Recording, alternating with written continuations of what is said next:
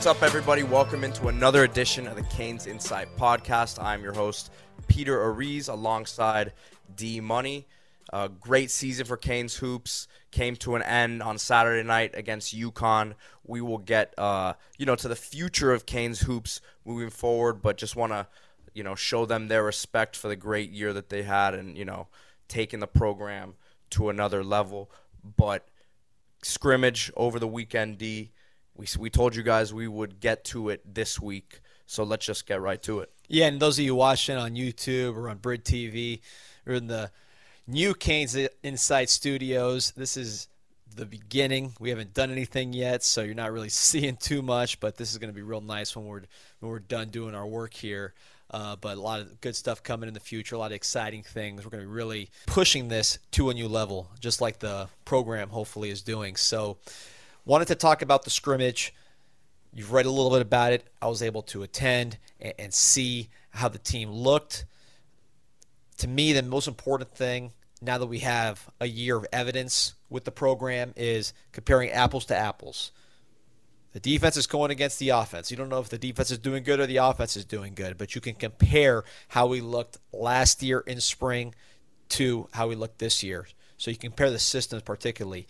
And I can say unequivocally, this offense, to this point, is scoring more points and is operating at a higher level. That's just clear as day. Is it all the way there yet? No, but they're moving the ball. They're playing with more pace. The splits, the openness of the offense, it's not as congested as it was last year, and the receivers are playing at a higher level. Again, this year to last year. Just some specific highlights from the scrimmage this past Saturday.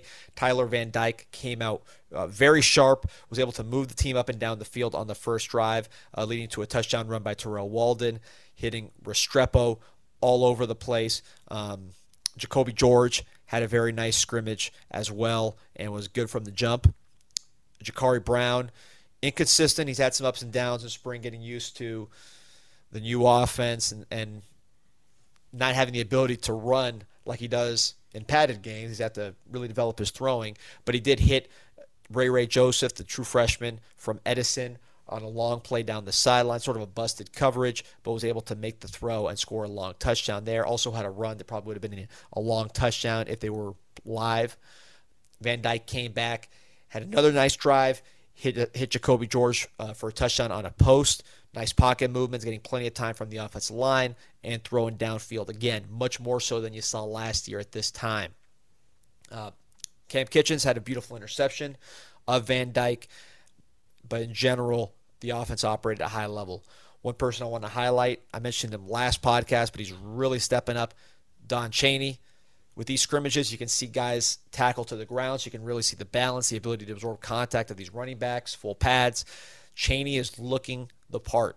Looks like he has burst. He's north and south. He can still show that jump cut when he needs to. His hip and knee looks healthy, but he is showing the burst upfield, power, breaking tackles, doing a lot of really nice things at the running back position, looking healthy, looking strong, looking like what we need with Javonte Citizen. You don't know what you're going to get with him during the season because of injury. Rooster gone, Fletcher and Chris Johnson, haven't seen him yet. So imperative that Don Chaney took this opportunity, and I think he's done that and shown that. Again, receiver, Colby Young was out, but you saw Restrepo, you saw Jacoby George, Isaiah Horton at that X position. He does some of the things that Colby Young does, very talented physically, getting better. Not quite all the way there from a consistency standpoint, but you see improvement. Robbie Washington, again, a little nicked up, but he's made some plays. Yeah, I was going to ask you any young guys stick out. Ray Joseph, again, I mentioned the long touchdown, but he's also made himself available quite a bit. But it's going to be Restrepo, it's going to be Colby Young, it's going to be who else can step up, who else can be added through the portal as far as the guys at the wide receiver position. Something else that caught my eye is the young tight ends. Talking about Riley Williams, Jackson Carver. Both of those guys looked the part from a length standpoint. They got it. They can both move. They're both quick. They're both hands catchers. Riley Williams further along as a receiver and just an overall player. But Jackson Carver, a lot of upside, almost 6'7", big frame. I thought he'd probably be a defensive end down the road, but he looks good at tight end. He can catch the ball. He can catch in traffic. More of a lacrosse player, multi-sport guy, track, basketball, hockey, did everything, which you love. Developing as a player was injured this year at Culver, so he didn't play as much. Or sorry, he believe it was at Loomis Chaffee.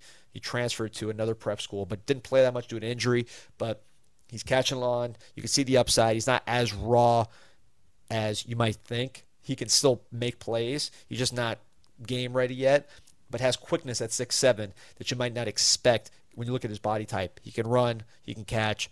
Again, he's going to be big. And these guys getting an opportunity with Arroyo, still on the mend. Right, and Cam McCormick, more of a blocker. Morelli out. Khalil Brantley transferred to Southern Methodist. So these are guys that are getting a chance, and you can see their talent. And then, of course, offensive line. While we're sticking to the offense, just much, much, much improved in terms of the first team. You're talking about left tackle Jalen Rivers, lockdown, Javion Cohen from Alabama, Matt Lee, who gets rave reviews from everybody you talk to as a center from UCF. Ines Cooper showed flashes last year, way slimmed down. He's very, he's not skinny, but he's lighter than he was last year, and he'd already lost weight to play last year. So he's continuing to go down in weight, still massive. And then right tackle Francis Mauigoa looks like he's going to be one of those freshman starters. Samson Okalola, he's your second team left tackle, but doing a nice job. Strength's the thing with him. But as far as a second team offensive line, pretty weak, but he is by far, to me, the best guy, certainly the most talented guy on that second team offensive line. But overall, offense much improved. Did they win the scrimmage? Hard to say, but my takeaway was this offense looks a lot more fun to watch. Well, and you said it at the outset that you'd like to compare apples to apples, and although it's not the same coaching staff, and I asked you the question last week, I feel like this is going to be a recurring theme.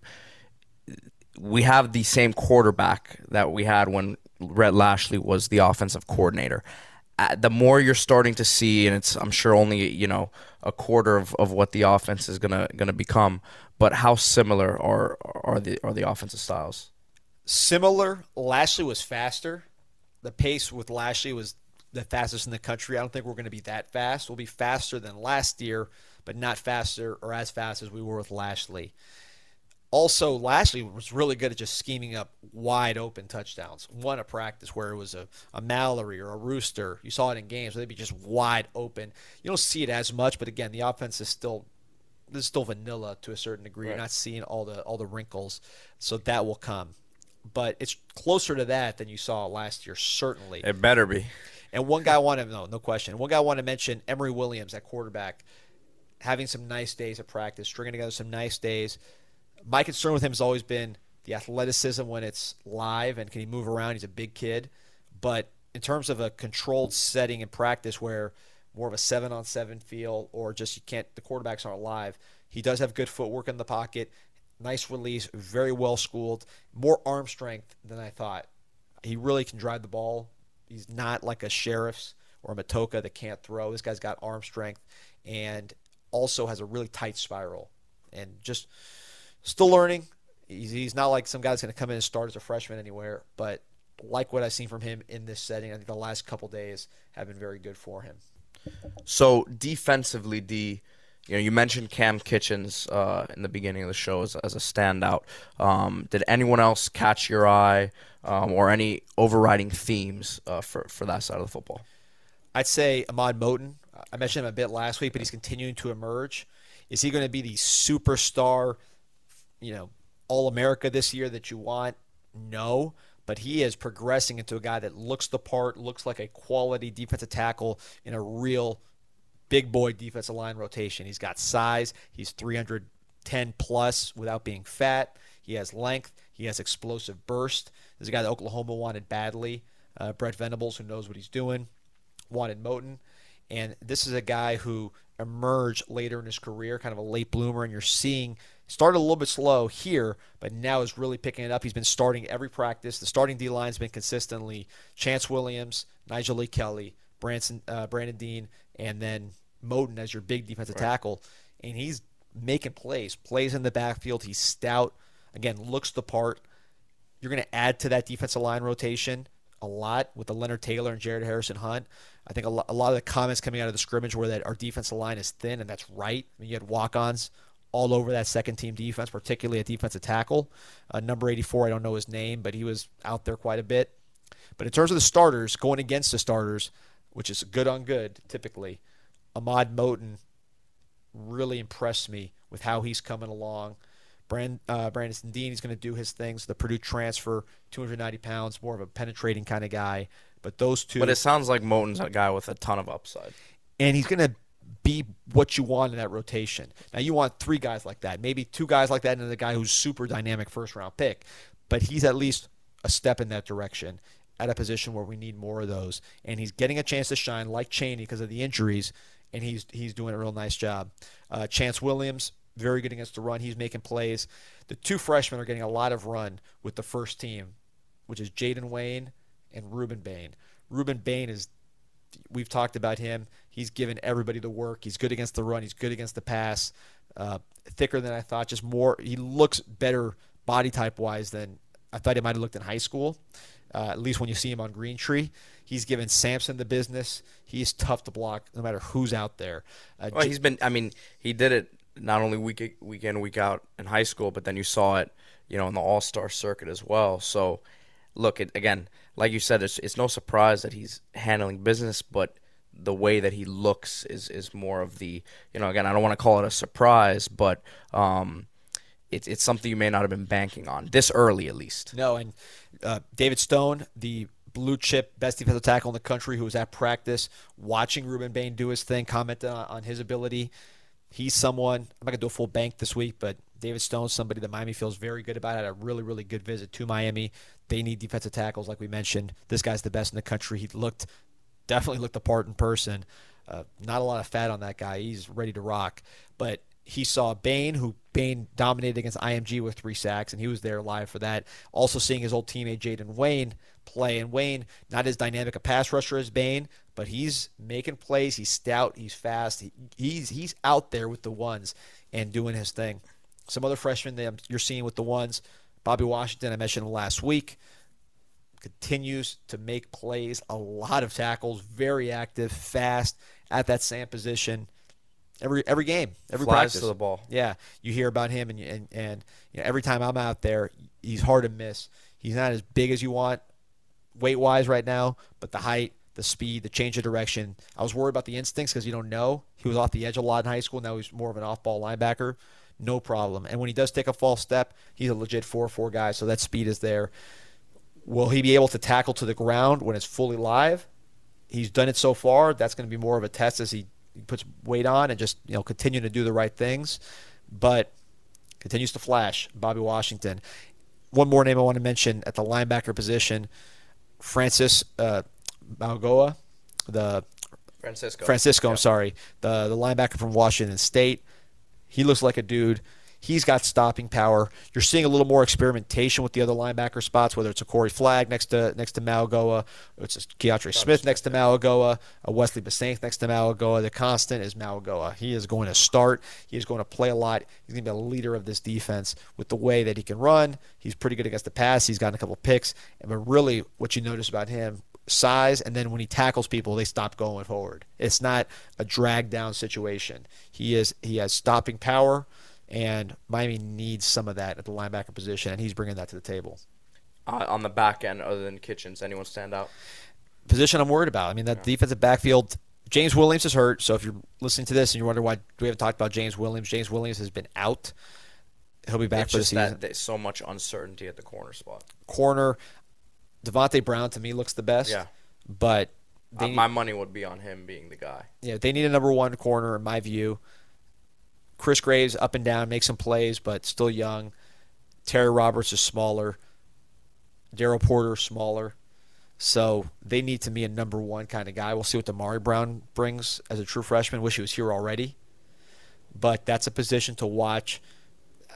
I felt a lot better about that position last year with Tyreek Stevenson and DJ Ivey, and those guys didn't even perform because of other issues going on with the defense. But if you're just talking about eye tests, again, apples to apples, this year to last year, we looked a lot better at the corner position last year, size, speed, etc. Safety, Marquise Williams is still starting, still doing his thing, but there needs to be more help at both of those spots. I think a transfer corner, a transfer safety will really bring those rooms together. Well, listen, Mario's already said it. They're going to be active in the portal, and that'll be, in a few weeks now, that'll heat back up again. So it'll be interesting to track that.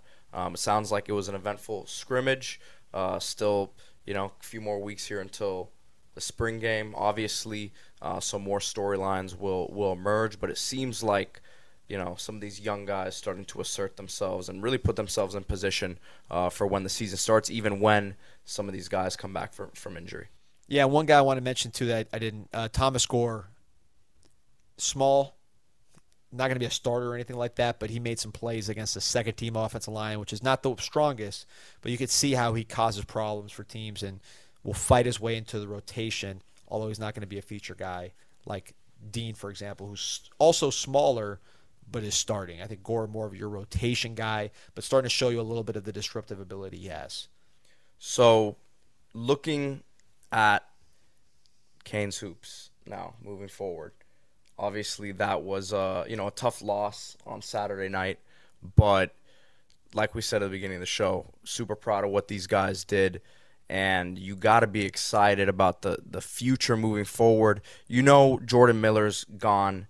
Isaiah Wong, most would assume that he's gone, but I don't think that's a 100% slam dunk. We've seen him already once enter the draft, without signing with an agent, seeing what his market looked like at the next level, and then deciding to come back. I wouldn't completely count that out. But let's just assume those two guys are gone. You have a Nigel Pack coming back, a Norchad Omier, who really is the heart and soul of this team, a Wooga Poplar, an Anthony Walker still has some eligibility left. And then, there's obviously some young guys. We have Bensley Joseph, who you'd expect to continue to take that next step. And then what Coach L and his staff is most likely going to do in the transfer portal. And we've seen them do it before. You got a Nigel Pack last year, who was considered a top 5 transfer out there. But some of the guys that they've taken in the past haven't necessarily been the biggest of names. Jordan Miller was not a huge guy, when he transferred over at the time that he did. So he's been able to pick up guys who fit what they're looking for in the system. And with the guys they have coming back, I'd expect this to be a top 10 to 15 team preseason. Wong is obviously the story there, kind of like last year. Miami was in a similar spot last year with Wong. To me, if you're not going to be a lottery pick, you've seen guys like Jalen Brunson. Was Brunson a 4-year guy? He stayed for a while. He was a 3 or 4 year guy. I don't know if he was 4 years, but he came into the league fully formed, right? He had game already. Right. Wong just started really hitting threes this year to me consistently, and he has more room to grow as a shooter off the dribble deep, in my view, in college. His decision-making certainly could use some work as he's going to be more of a point guard of the pros. So why not go to the pros as a fully formed product? Maybe you're, again, like Brunson, like a high second-round pick, late first-round pick, but you have your game ready to go so you can go right on the field, on the floor and play. That to me makes a lot of sense, especially if you're getting paid. We'll see how the NIL situation works out, but that's something to watch. To me, we talked about it off air. You were talking about the need for a center transfer. I don't see Omier as anything but a center, so I'd like them to work around Omier and maybe get a longer 6'9", 6'10" power forward, someone bigger than what Miller was. Who can defend, you need another body in there, and when we were talking about it before the show, but you need a guy, you need some more length in there, and AJ Casey can be that next year. He's another guy we didn't mention. Favor Ire, I don't know if I'm saying his name correctly, but he's a guy who saw sparing, minutes this year, but wasn't really obviously part of the rotation. You have guys coming in. Again, I don't know how to pronounce his name. Nwoku, I believe that's his name. But you're gonna need some more length coming in, I believe. Again, Jordan Miller was one of your bigger guys, so right off the bat there, you're gonna have to replace him. But I think moving forward, it's a very, very solid core. Oh, no question. And Omir's a unique player. Pack with his range, these are unique guys that already have a lot of confidence. Another decision maker I think would help. We talked about it again off air. Miller handled the ball a lot for his position, and passed very, very well. It was a key aspect of his game, was the passing, key part of this team. So you lose a veteran decision maker like that. Pack's not a real point guard. Wong is not a real point guard. Poplar, that's not his game. So another guy that maybe just gives you 3 or 4 assists a game, just moves the ball, makes that gets the kind of the hockey assist sort of thing. That would help quite a bit to replace what Miller brings. You're not going to replace all the things Miller does, but if there's one aspect of his game that I would miss the most, it's just that smart decision-making with the basketball, which kind of calmed down the guards who maybe weren't the true point guard decision makers. Harlan Beverly is another guy who could come back. You know, you have to wonder if there's certain guys on the roster who may look for a more prominent role elsewhere, right? So, you know, he's a guy who's been a solid contributor to this Miami team. But I would imagine there's going to be some roster shuffling, you know, moving forward with guys that we're talking about right now. And then, you know, there's some guys who really didn't see much time this year who I know they're excited about, a Chris Watson, a Danilo Jovanovic, who I've heard some people compare him to a slower Jordan Miller, you know, very crafty, can distribute the ball, good footwork, can shoot the ball, pretty well. So, again, we've seen guys take huge leaps. Wooga Poplar is going to have to be that guy at the end of the day, whether Isaiah Wong comes back or not. Obviously, if he leaves, he'll really be a guy who steps up in a role where he's taking a lot more shots and things of that nature, and just being, you know, more of a. This year, he was more of a role player who would step up in certain situations, and we would see the flashes of what he could do. But he will have to be a prominent guy for this team next year. I was listening to a couple of podcasts last week leading up to the game. I think one of them was the CBS Sports college basketball one, and one of the guys actually said he had him, Jordan Miller, in the 25 to 35 range, and you know that might be a little early for him. But if that ends up being where he goes after what he did in this run, that'd be pretty big for him. And then they also said though that Wooga Poplar would be the real long-term top prospect for Miami, and I think you saw Dan Hurley say it as well, that he's a future NBA player. So, and then again, Coach L said something similar, that his trajectory is just through the roof. So, to me, he's that guy that takes the step and has to be really the biggest, you know, other than what we know about Pack and Omier, his growth could be exponential. It's interesting. The 3 most talked about players on the team, you would say Wong, Pack, and Omier. They might not be the best NBA prospects. It might be, like you said, Miller and Poplar with their length and versatility. Also, Poplar, a baseball player growing up, so the basketball instincts maybe are behind some of these other guys. So the more he plays, the more confidence he has. And when he really just starts letting it rip, I think he can do some really cool things just because of his touch. It's one thing to have touch. It's another thing to shoot with total confidence that you're not going to get pulled and you have that green light. That's how you get those really explosive games. He's the kind of guy that with his touch, his ability to get shots, because he's long too, it's not like he struggles to get looks. When that confidence part comes in, the sky's the limit for what he can do.